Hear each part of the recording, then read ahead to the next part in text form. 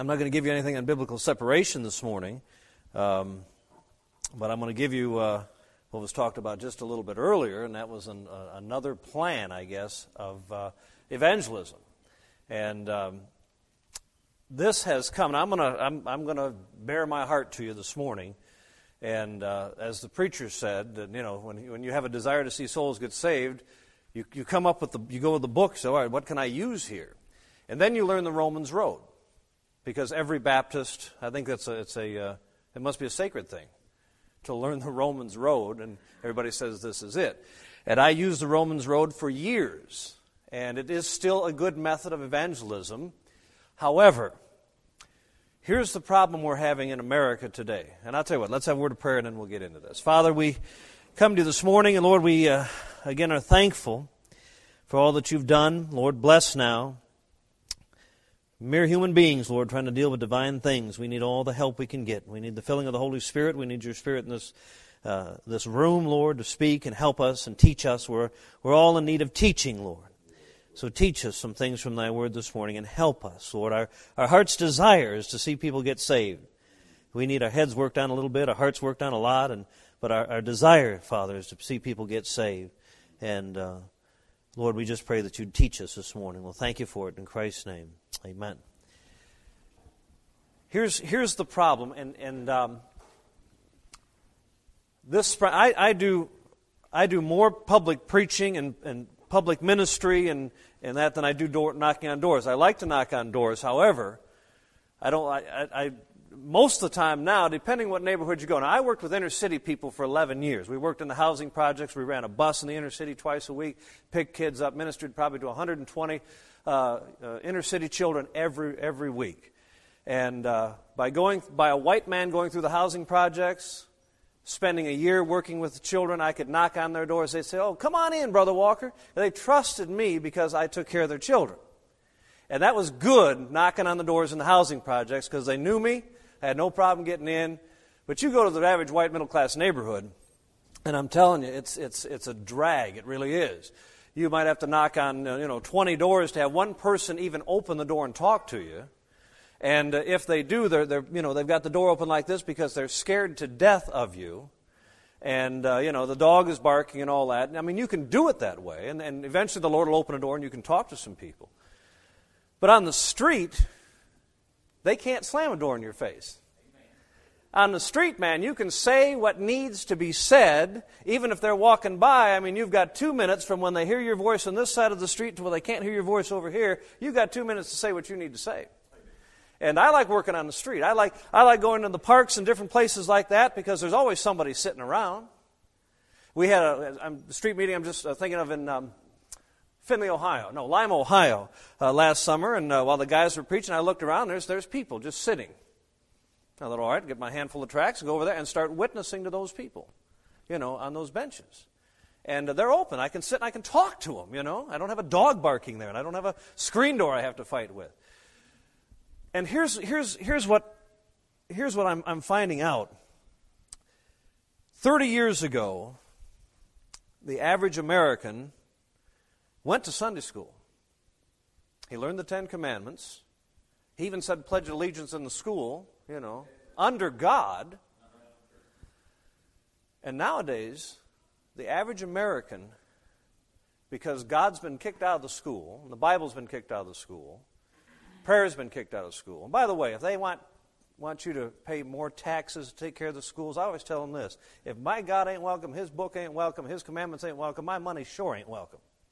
So vote against any tax raises in the public school. But all that stuff has been gone. Parents aren't sending their children to Sunday school anymore. So the average person in America doesn't have a clue what sin is anymore. Now the Romans Road works when you say all have sinned and come short of the glory of God, and in their mind they're clicking their sins. We're dealing with people now in America that don't know what sin is. I mean, there was a guy in the White House before President Bush was there that was doing what he was doing and getting a 60% approval rating. That tells me Americans have no clue what sin is. The average American, you ask the average American what sin is, and I'll tell you, here's the sins of America, okay? Wearing a fur coat, cutting down a tree that some stupid owl lives in, You know, driving an SUV and being a fundamentalist. Those are the 4 big sins of America. So Americans don't know what sin is. Now, let me also say this. Evangelism is sowing, watering, and reaping. If the emphasis has been on reaping and not sowing, eventually there's not going to be a crop to reap. We're not sowing enough in America anymore. We want to go out and bang, bang, bang and get a soul and have them pray, whether they get saved or not. I think David Cloud calls that easy prayerism. It ain't easy believism. Getting saved is easy believism. You believe on the Lord Jesus Christ, thou shalt be saved. It's this easy prayerism that bothers me. We need to sow the Word of God. Any farmers in here? If you're a farmer, you know that it's wonderful to have a harvest, but man, if you don't plant another crop, you ain't getting another harvest. And we're not sowing enough of the Word of God, and we're not watering enough, and we're going to come to a place where we're not going to be able to get a harvest. Now, here's my frustration. For years, I'd be out preaching, and we every last 4 years we've gone to Memphis, Tennessee in May. Memphis in May, doesn't that sound wonderful? Memphis in May is a 3-day drunk on Beale Street. How many have ever been there? Understand what I'm talking about? Beale Street is the western, or the central Mississippi version of Mardi Gras. And we have a group of street preachers that get together. It's called a Blitz. In fact, we had a Blitz in New York, in the state of New York in August. Buffalo, Rochester, and Niagara Falls. Covered 3 cities in 3 days. They have blitzes in San Francisco in September. But the big deal is Memphis, Tennessee. And this Beale Street, the home of blues, man. You walk down Beale Street, there's a statue of Elvis Presley. How more spiritual can you be? But we'll go down and we'll preach to that crowd. They're all drinking. They smoke dope right on the street, and the police are there, but they're not going to do anything about it. They're there for crowd control. That's it. You've got nudity that goes on and all that kind of stuff. And we'll go down there and we'll preach to that crowd. March up and down that street, Friday night, Saturday afternoon, Saturday night, Sunday afternoon. And you know what we run into a lot? We run into a lot of people that come from the biggest Baptist church in America, 20,000 membership, Memphis, Tennessee, Adrian Rogers. And they'll stand there with their mixed drink in one hand and their cigarette in the other hand and their little short shorts and little tank top and say, what the blankety blank are you doing down here? I'm saved. I said, well, tell me how you got saved. I went to the altar and I said a prayer. We hear that over and over and over again. I said a prayer. I repeated a prayer. Some guy said, repeat the prayer. I repeated the prayer. He told me I was saved. I guess I'm saved. Now, from that, I said, Lord, there's got to be something. There's something wrong with this picture. So I go into the Bible, and it's always good when you're confused to go to the Bible, amen? And I got to thinking about the Romans Road. I said, okay, Romans Road, what's missing? What's missing in the Romans Road? And again, it's a good outline. It's a great outline. But man, if you don't put any meat on the bones, you've got nothing. For example, you go through the Romans Road. Is there any plan that you've ever read of the Romans Road that emphasizes the blood of Christ? Romans 5:8, God commended His love towards us while we were sinners. Christ died for us. Romans 3:25 said it's by faith in His blood. Now, does the Romans Road emphasize the blood? I've got another question. I mean, we're talking about Jesus dying. Who was He? Who was He? What Romans Road is there that tells you who Jesus is? I mean, if you're not straight on who Jesus is, listen, you can say to a Jehovah's Witness, do you believe on the Lord Jesus Christ? They'll say, yeah, I believe on the Lord Jesus Christ. Jesus to a Jehovah's Witness is Michael the Archangel. You say to a Mormon, do you believe on the Lord Jesus Christ? Sure I do. He's Lucifer's brother. You say to a Roman Catholic, you believe on the Lord Jesus Christ? Yeah, that's that little baby Mary keeps holding. Or that's that dead person hanging on the cross. Well, that's not my Jesus. He ain't dead no more. Amen? So there's and what Romans Road, and there may be some, but what book have you read that's emphasized repentance? So I get thinking about these things. I thought, oh, there's got to be something here. So I went to the Bible, and sweetheart, could you get me a cup of water, please? If you could. I went to the Bible and I began to look up terms. And I looked for the word soul winning in the Bible. Now, don't get me wrong. I am a soul winner. I believe in it. But I also know there's a false kind of soul winning going on that's doing more damage than it is good. Thank you. So I went to the Bible and I looked up the word soul winning. You know how many times I found it? I found it this many times. Now, we get the term from Proverbs 11:30, through the righteous tree of life, he that winneth souls is wise. Now, that's where it comes from. But you don't find the term one time in your Bible. When I hear human beings emphasizing a term more than God does, a red flag goes up in my head. And I'm thinking, we better be careful about this. I mean, God knows how much to emphasize and what words to use, and if we've got it the other way around, there may be a problem. Then I looked up another word. I looked up evangelism or evangelist. I found that 3 times. I found that in Acts chapter 21, verse 8, which is a reference to Philip as being an evangelist. I think that's the only evangelist we know of in the Bible. And what's interesting about Philip is he was preaching in Samaria, and I had a great revival meeting there. But you know, when he met that Ethiopian eunuch, you know where he was preaching? He was preaching on the street, wasn't he? And my opinion of evangelism is preaching in churches, because the second time the word shows up is in Ephesians chapter 4 as one of the gifts as a ministering to the body. So half the work of the evangelist is to minister to the body, but it seems to me the other half ought to be on the street. And we've got professional evangelists that travel around the country that, and this is such a rare meeting here, and this is wonderful here, because the average conference around the country is evangelist comes in, he goes out to eat, everybody goes out to eat, they don't pray, maybe pray a little bit over the meal, you know, those minute kind of deals. Then they'll go play golf or racquetball, which I don't have anything against that, but I'm just saying this is the way it goes.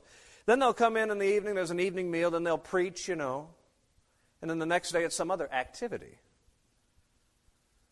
Man, listen, you realize what would happen if every Bible conference and every camp meeting in this country would start in a prayer room like we start this morning and pray in the afternoon. But that's what's happened to evangelism now. Man, I'm telling you. I told my wife when we got in, I said, we're not going to fall into that stuff.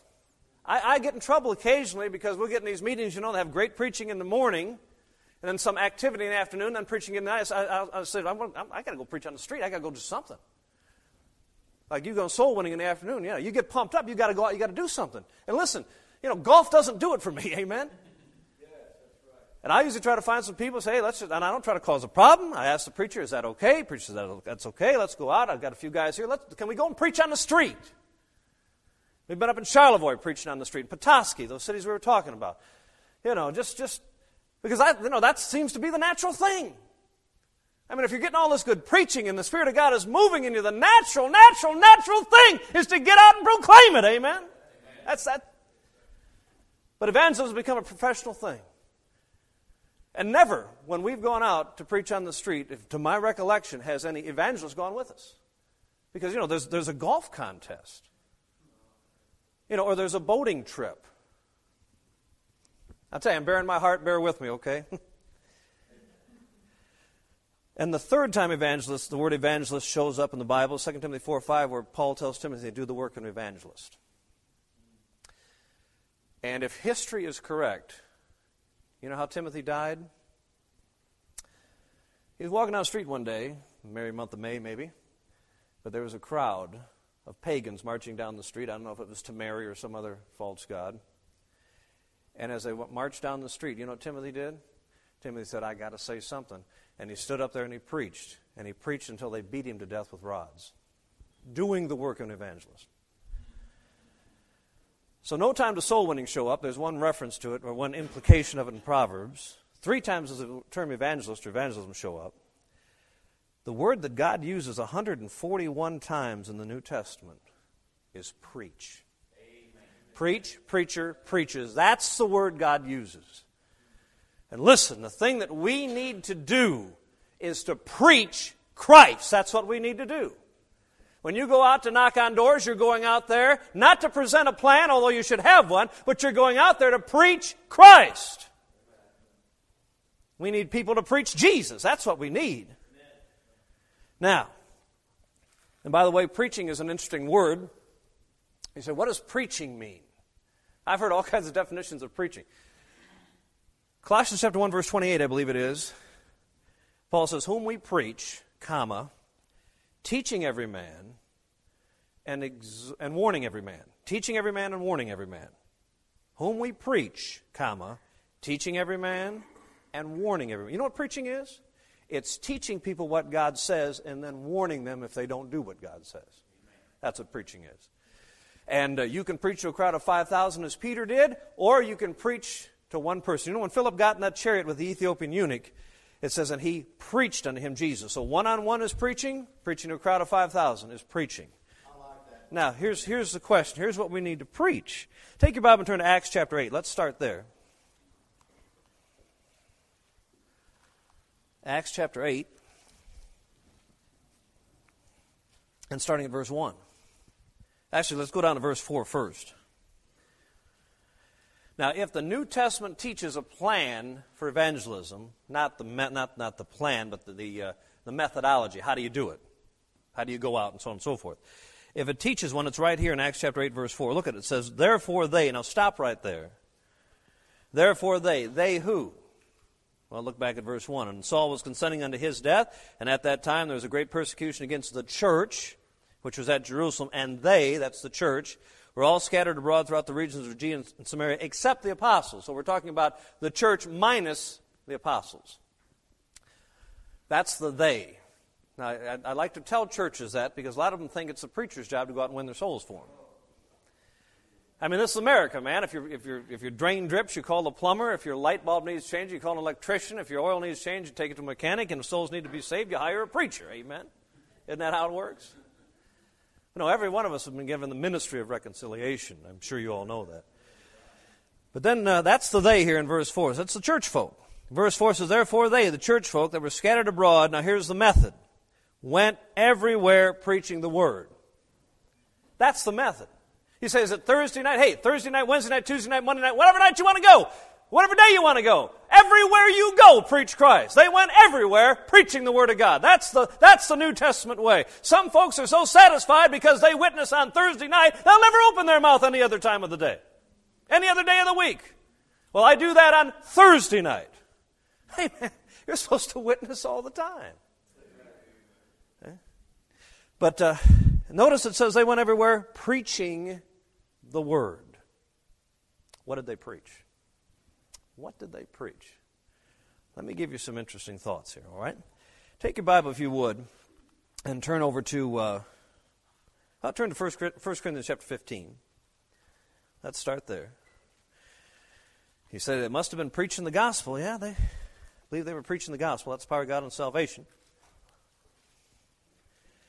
And I get tired of these people, I say, what's the gospel? It says death, burial, resurrection of Christ. I said, boy, it's not what the Bible says. I said, sure it is, preacher, the death, burial, and resurrection of Christ. Well, let's see what it says. 1 Corinthians chapter 15, verse 1, moreover, brethren, I declare unto you the gospel. That's the subject right there. So now look down to verse 3. He says, for I delivered unto you first of all that which I also received, how that Christ died. Now, does it stop there? How that Christ died? Christ died for our sins, according to the Scripture. Gospel isn't this Christ died. He died for our sins, according to the Scripture, and was buried, and He rose again the third day from the dead, according to the Scriptures. That makes it a little more personal. Well, anyway, they preached the gospel. Now notice again in verse 3, Christ died for our sins, according to the Scripture. How do we know what sin is? How does the average person on the street know what sin is? I told you before, they don't know. The SUV, big sin in America, man. Well, how does a person know? How do we know what sin is? Take your Bible and turn to 1 John chapter 3. If I'm going to preach the gospel, I have got to preach that Christ died for sins. If Christ died for sins, they need to know what sin is. You say, well, it's in their conscience. I've talked to a lot of people, I wonder if they even have a conscience. Let's see what the Bible says sin is. 1 John chapter 3, verse 4. Whosoever committeth sin transgresseth also the law. For sin is the transgression of the law. So if you're going to show folks what sin is, you know where you're going to have to go? You're going to have to go what God gave us 3,500 years ago, the law. Now, take your Bible and turn, if you would, to 1 Timothy chapter 1.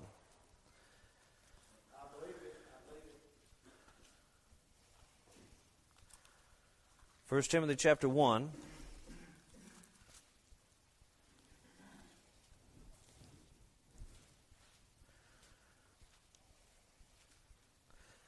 First Timothy chapter 1, and look, if you will, at verse 8. Let's start there. But we know that the law is good. Is a present tense word? Or is it a past tense word? Present. If it was past, we'd say the law was good. It is a present tense word. When did Paul write Timothy? He certainly wrote it after the Lord was crucified. He certainly wrote it after 33 A.D., most say he wrote it probably around 55, 60 A.D., somewhere in that area. That's well into the New Testament, right? And in the New Testament, the law is good. Now, continue on. Now, look, let's not stop there. If a man use it lawfully. There's an unlawful use of the law. I remember back in Detroit, back in the years when Van Eppe was still straight, there was some church up there that had a day where they had a bunch of barber chairs put in the front at the altar, and the guy who preached get shorn and get saved. Now, I would call that the unlawful use of the law. I believe in repentance. Repentance takes place here. But you tell somebody, look, you've got to get a haircut first, then you're putting works in it. That's an unlawful use of the law. Anytime you say you have to do this to get saved, you have to perform this to get saved, you have to do this particular thing, that's works.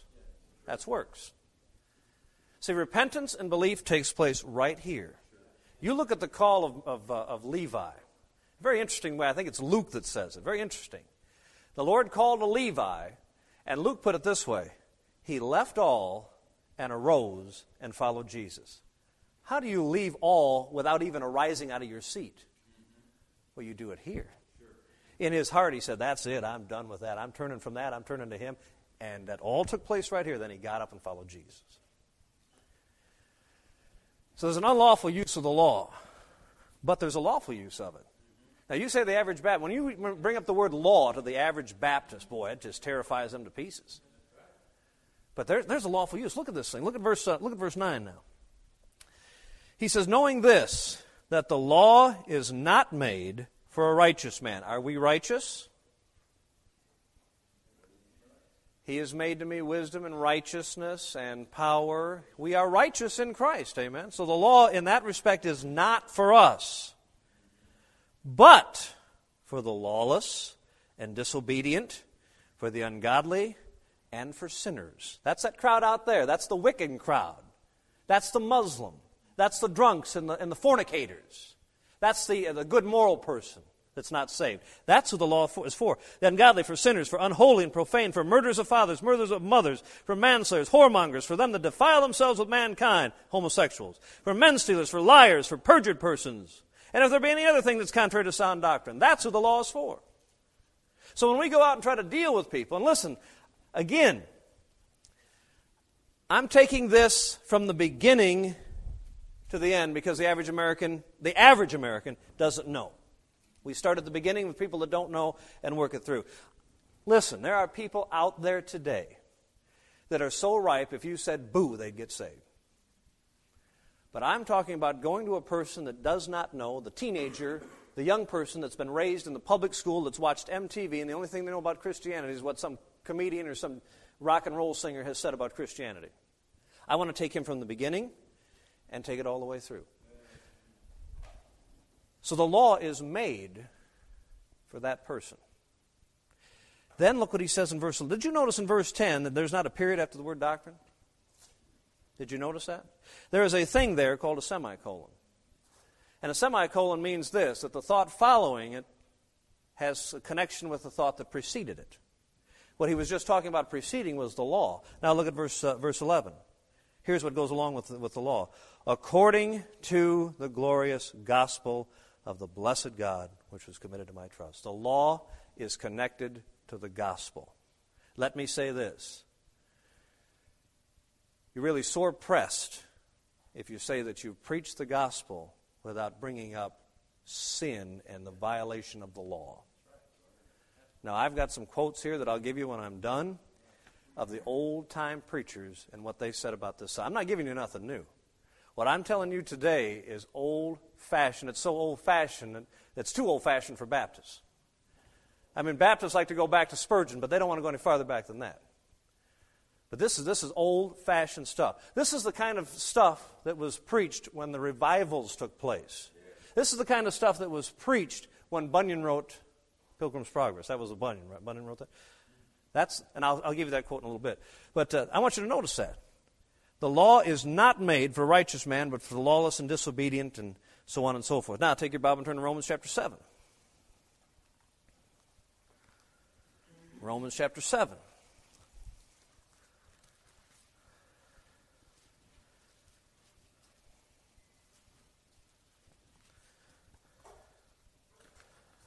Romans chapter 7 says this. Look at verse 7. What shall we say then? Is the law sin? God forbid. Nay, I had not known sin but by the law. If sinners are going to know that they're sinners, it's going to have to be by the law. Romans 3:23 ain't working no more. Let me give you a couple examples. I was a roofer for 25 years. Roofer. Shingles. I didn't do any hot tar. I did rubber and shingles and all that stuff. But I worked for a couple companies, and I got my own license and all that. But when I was working for one of the companies, there was another Christian there, and we worked together. And the yard man was the guy that was always supposed to make sure our trucks were loaded. If we needed anything, we went to him and all that. And we had developed a little relationship with him, and we're trying to witness to him. We're always giving Romans 3:23, you know. Hey, Zach, you know, the Bible says all have sinned and come short of the glory of God, and there's none right. Yeah, we're all sinners. Ha, ha, ha, ha, ha.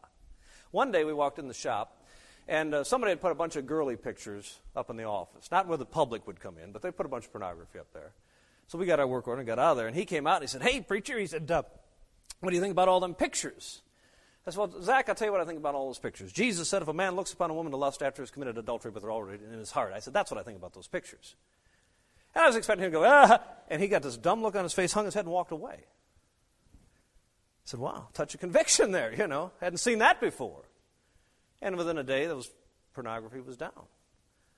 And I thought, what was the difference? You know what the difference was? I took a specific verse on a specific sin and nailed it right to the floor. Had another guy there named Jimmy. Jimmy was a good worker. Jimmy was strong. I mean, he was a typical roofer. He was one of these guys. You get a roll, three square rubber on a roll is pretty heavy. Usually you got a ladder over here, and you pump up one arm like this. Guy's over there, and you walk it up and get up there. Jimmy'd put the thing on his shoulder and take it right up. Typical roofer. He was strong, hardworking, and he'd get drunk every night. That's a roofer. I don't know how they are down here, but back up north, that's the way it is. They work hard during the day, get drunk all night. I feel sorry for people, you know, that hire a company to put a roof on, you know, and the salesman come out, he's got a nice suit and tie on and all that, and he looks so good, and he gives them a good talk and all this and that, and they're so relaxed because, you know, this nice guy is going to put their roof on for them, and 3 days later the crew shows up. They look out the window and say, man, there was a jailbreak last night, and they're parked in my driveway. That's the crew. But Jimmy'd come to me, and he'd have this thing, and he'd confess to me. He must have thought I was a priest or something. And he'd say, oh, preachers, I really got drunk last night.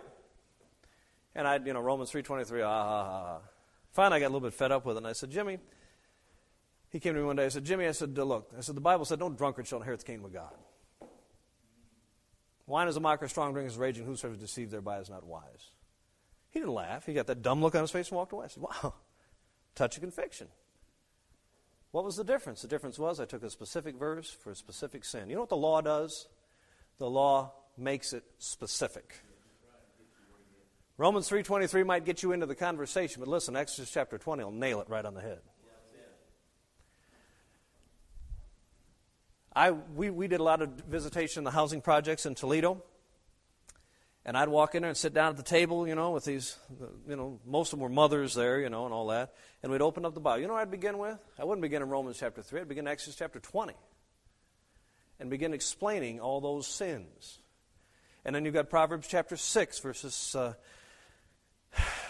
16 through 20. 7 things God hates. 6 things God hates, 7 are abomination to Him. Mark chapter 7, 21 to 23. 13 evils found in the heart of man. That specifically in those verses brings out pride. See, a lot of good moral people are just full of cotton-picking pride, and that section nails pride right on the head. And, of course, Revelation 21, verse 8, fearful, unbelieving, abominable, murderers, whoremongers, sorcerers, idolaters, and all liars. That covers liars. 1 Corinthians 6, 9, and 10 covers drunkards and sodomites. I mean, you go through that list, and I had these ladies sit at their table and just go, Lord have mercy, Lord have mercy.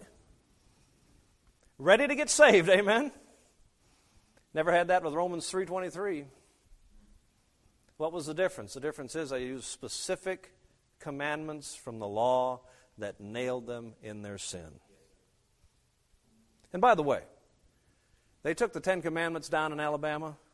By the grace of God, as long as I can stand on the street corner and preach, the 10 Commandments are going to be proclaimed. But these these commandments are the things that God uses. Look at Romans chapter 3. Go back to Romans chapter 3.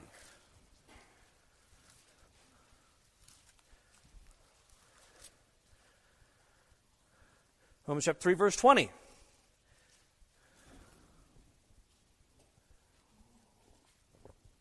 Boy, that stuff sure looks good. Man, I'm glad I'm close to it. Romans chapter 3, verse 20 says this, therefore, by the deeds of the law, there shall no flesh be justified in His sight. Now, we normally stop there to prove that you can't work your way to heaven, but look at the next part. For by the law is the knowledge of sin. That's how you teach sinners that they're sinners. It's by the law. It's the thing that God uses, the thing the Holy Ghost can grab a hold of. It's not our illustrations. It's not our stories. It's the law. Black and white. This is what God says. You're guilty. What are you going to do? And you don't even have to say it that way. When I'd sit and talk to these people, we'd just go through these things, and boy, you see them start to reel, You know the Spirit of God's getting them. They get nervous, they get edgy, and what have you. All you're doing is reading what the law says, and the Spirit of God's convicting them. Go back to Romans chapter 7.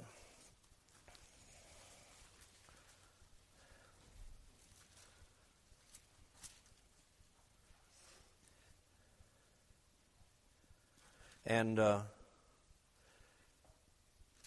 let's continue on in verse. Look at the verse. Let's see here. Verse 9. He says, for I was alive without the law once, but when the commandment came, sin revived, and I died. And the commandment which was ordained to life I found unto death. For sin, taking occasion by the commandment, deceived me, and by it slew me. Wherefore the law is holy, and the commandment holy, just, and good. Was then that which is good made death unto me? God forbid. But sin, that it might appear sin. See, that's the thing. Yeah, everybody knows they're sinners. It hasn't appeared to them yet what that really means. But when you show them in black and white from the law, then it appears to be sin. He says that sin, where am I at? But verse 13, but sin, that it might appear sin, working death in me by that which is good, that sin by the commandment might become exceeding sinful. And when a person gets to the place where they realize they're exceeding sinful, I'd call that conviction. And when they get to that place right there, you usually don't have to argue with them about, you can't work your way to heaven. You're not good enough to get to heaven, I mean, when that hits them and they're under conviction, they know if they don't get saved, they're going to hell. And it's just simply using what God has provided, and that's the law. Paul said somewhere in there, let me see if I can get back to it. Yes, verse 7. Let's go back to verse 7. What shall we say then? Is the law sin? God forbid. Nay, I had not known sin but by the law. For I had not known lust. Now, what is lust? See, lust is sin. All right, lust is a general. You can have lust for the opposite sex, a lust for power, lust for money, lust for food. You could have all kinds of lust. It's just a desire to do evil. Paul said, I didn't know I was that way until, he said, except the law had said, thou shalt not covet. Which one is coveting? Number 10, right? You know what Paul said? Paul said, I got through the other 9. I mean, Paul in his own testimony in his Philippians said he was blameless in the sight of the law. He said, look, I can get through first 4 for God. I can get through honor my father and my mother, not kill, commit adultery, steal, lie. He said, I can even get past. But man, when I got to number 10, he said, number 10 revealed to me what I really was. He said, I was just full of lust. But it took commandment number 10. And when you would deal with people, you really don't know what commandment it's going to take. But you just bring out what the commandment, what the law says. And God knows what they need to hear. That's what Paul said happened to him. Now, let me not take any more of your time, but a little bit more of your time. But let me give you some of the quotes. I mean, that's the basic idea behind the thing. And you can do with it whatever you want to do with it, however you want to do with it. That's fine. But that's the basic idea, is using the law. And also, let me say this. The law was twofold. If you study the law, you read through your Bible, you get into Exodus and Leviticus, and there's that one chapter in there where they repeat what they brought to the temple, the spoons and the snuffer and the snuffer bowls, and it's all 12 tribes brought the same exact things, and they wrote it every time. I'm thinking, why didn't they just say one and then put ditto after that and get to the next chapter? But you go into Leviticus and you get through that stuff, and you understand the law is twofold. Number 1, the law shows us what sin is. It's the commandments. And number 2, it teaches us sacrifice. First part of the law says this is what you did. Next part of the law says this is what you got to do to get right. And when we present Christ, what does the Bible say the law was? The law was our schoolmaster to bring us to Christ. So a lot of times in dealing with people, once we get through all that stuff, so, okay, you just pray with them, right? No. When you get to they're under convictions. All right, let's see what we need to do, and go all the way back to Genesis. You say, what do you want? Listen, I know it takes a lot of time to do this, and you're going to miss the kickoff and all that stuff. But listen, sinners you need to teach them. Go in all the world and teach all nations. We need to teach sinners how to get saved. So you spend some time teaching them. And you go right back to the beginning. Here's Adam and Eve. When they sinned, what did God do? He had to kill an animal, right? They put leaves over them. God says that's not going to work. So he had to, it didn't say he killed the animal, but I reckon if you're going to skin an animal, you're probably going to have to kill it, amen? It's probably going to be a bloody mess. So for Adam and Eve to have their sins forgiven, God had to skin that animal and make a bloody mess. Some innocent little animal had nothing to do with it. I think it was a lamb. Somewhere in Proverbs it talks about that God made the lambs for a covering. But that's where it began. You sinned. All right, here's what we need to do now to make a covering for your sin. I'll kill this innocent animal, shed its blood, and take its skin to cover you. Then the next story, Cain and Abel. They bring 2 sacrifices. One sacrifice is the best that Cain could do, best of the fruit of the ground, but no blood in it. Abel brings a sacrifice, and it has blood in it. And God says, I'll take that one and not that one. And then you can continue on, however you want to go. You can go to the Passover. Here's the Passover. They're ready to leave. And God says, look, the death angel is going to come this night. And he said, the only way your firstborn son is going to be spared death is if I see blood on the doorpost from an innocent lamb. And all through the Old Testament, there's that sacrifice of the animal, especially the lamb, for the sins of the world. And then when Jesus shows up, John the Baptist says, behold, the Lamb of God. Amen. Now, you go through that, they understand what Christ... You talk to the average person on the street and say, do you believe Jesus died on the cross for your sins? Oh, yeah. What does it mean? Well, I never thought about it. Well, what does it mean that Jesus died on the cross for your sins? I'd always been taught that in Sunday school. But what does it mean? I don't know. How are you going to get saved if you don't even understand what that's all about? They need to be taught, here's the sacrifice. Christ died as a sacrifice. He shed his blood as a sacrifice for your sins. Rose again from the dead. So, there's that aspect of it too. So you give them the law, give them a conviction, then you go through the sacrificial, the bloody aspect of it, where when they trust Christ, they know they're trusting in the sacrifice that Christ made and the blood that he shed for their sins, for the remission of their sins. Now, let me give you some of these quotes and I'll be done, because this stuff sure is looking good up here. Here's a statement. Paris Reedhead, I'm not exactly sure who he is, but here's the statement. He said, when 100 years ago, earnest scholars decreed that the law had no relationship to the preaching of the gospel, they deprived the Holy Spirit in the area where their influence prevailed of the only instrument which he had ever armed himself to prepare sinners for grace. And I like that statement because it said earnest scholars. I'm always leery of earnest scholars. Another statement here, and this is just introductory, from Martin Lloyd-Jones. He said, the trouble with people who are not seeking for a Savior and for salvation is that they do not understand the nature of sin. It is the peculiar function of the law to bring such an understanding to a man's mind and conscience. That is why the great evangelical preachers 300 years ago in the time of the Puritans and 200 years ago in the time of Whitefield and others always engaged in what they called a preliminary law work. You know what that was? They went into an area and just preached the fire out of those people. They didn't tell them how to get saved. They didn't tell them. They just preached the law. You're guilty. You're guilty. And if they didn't see any conviction, they were down the road. But if they saw these people coming under conviction, then they would present Christ. That was the preliminary law. Now, William Tyndale, he was around from 1494 to 1536. He said this, be cold, sober, wise, circumspect. Keep yourself low to the ground, avoiding high questions. Expound the law truly, and open the veil of Moses to condemn all flesh and prove all men sinners, and set at broach the mercy of our Lord Jesus, and let wounded consciences drink of him. I started preaching in rescue missions. And as a young preacher, I was probably not as graceful as I am now, amen? I had a preacher friend of mine, when we started out, he nicknamed me Scorch. He said, when you get from the pulpit, just like...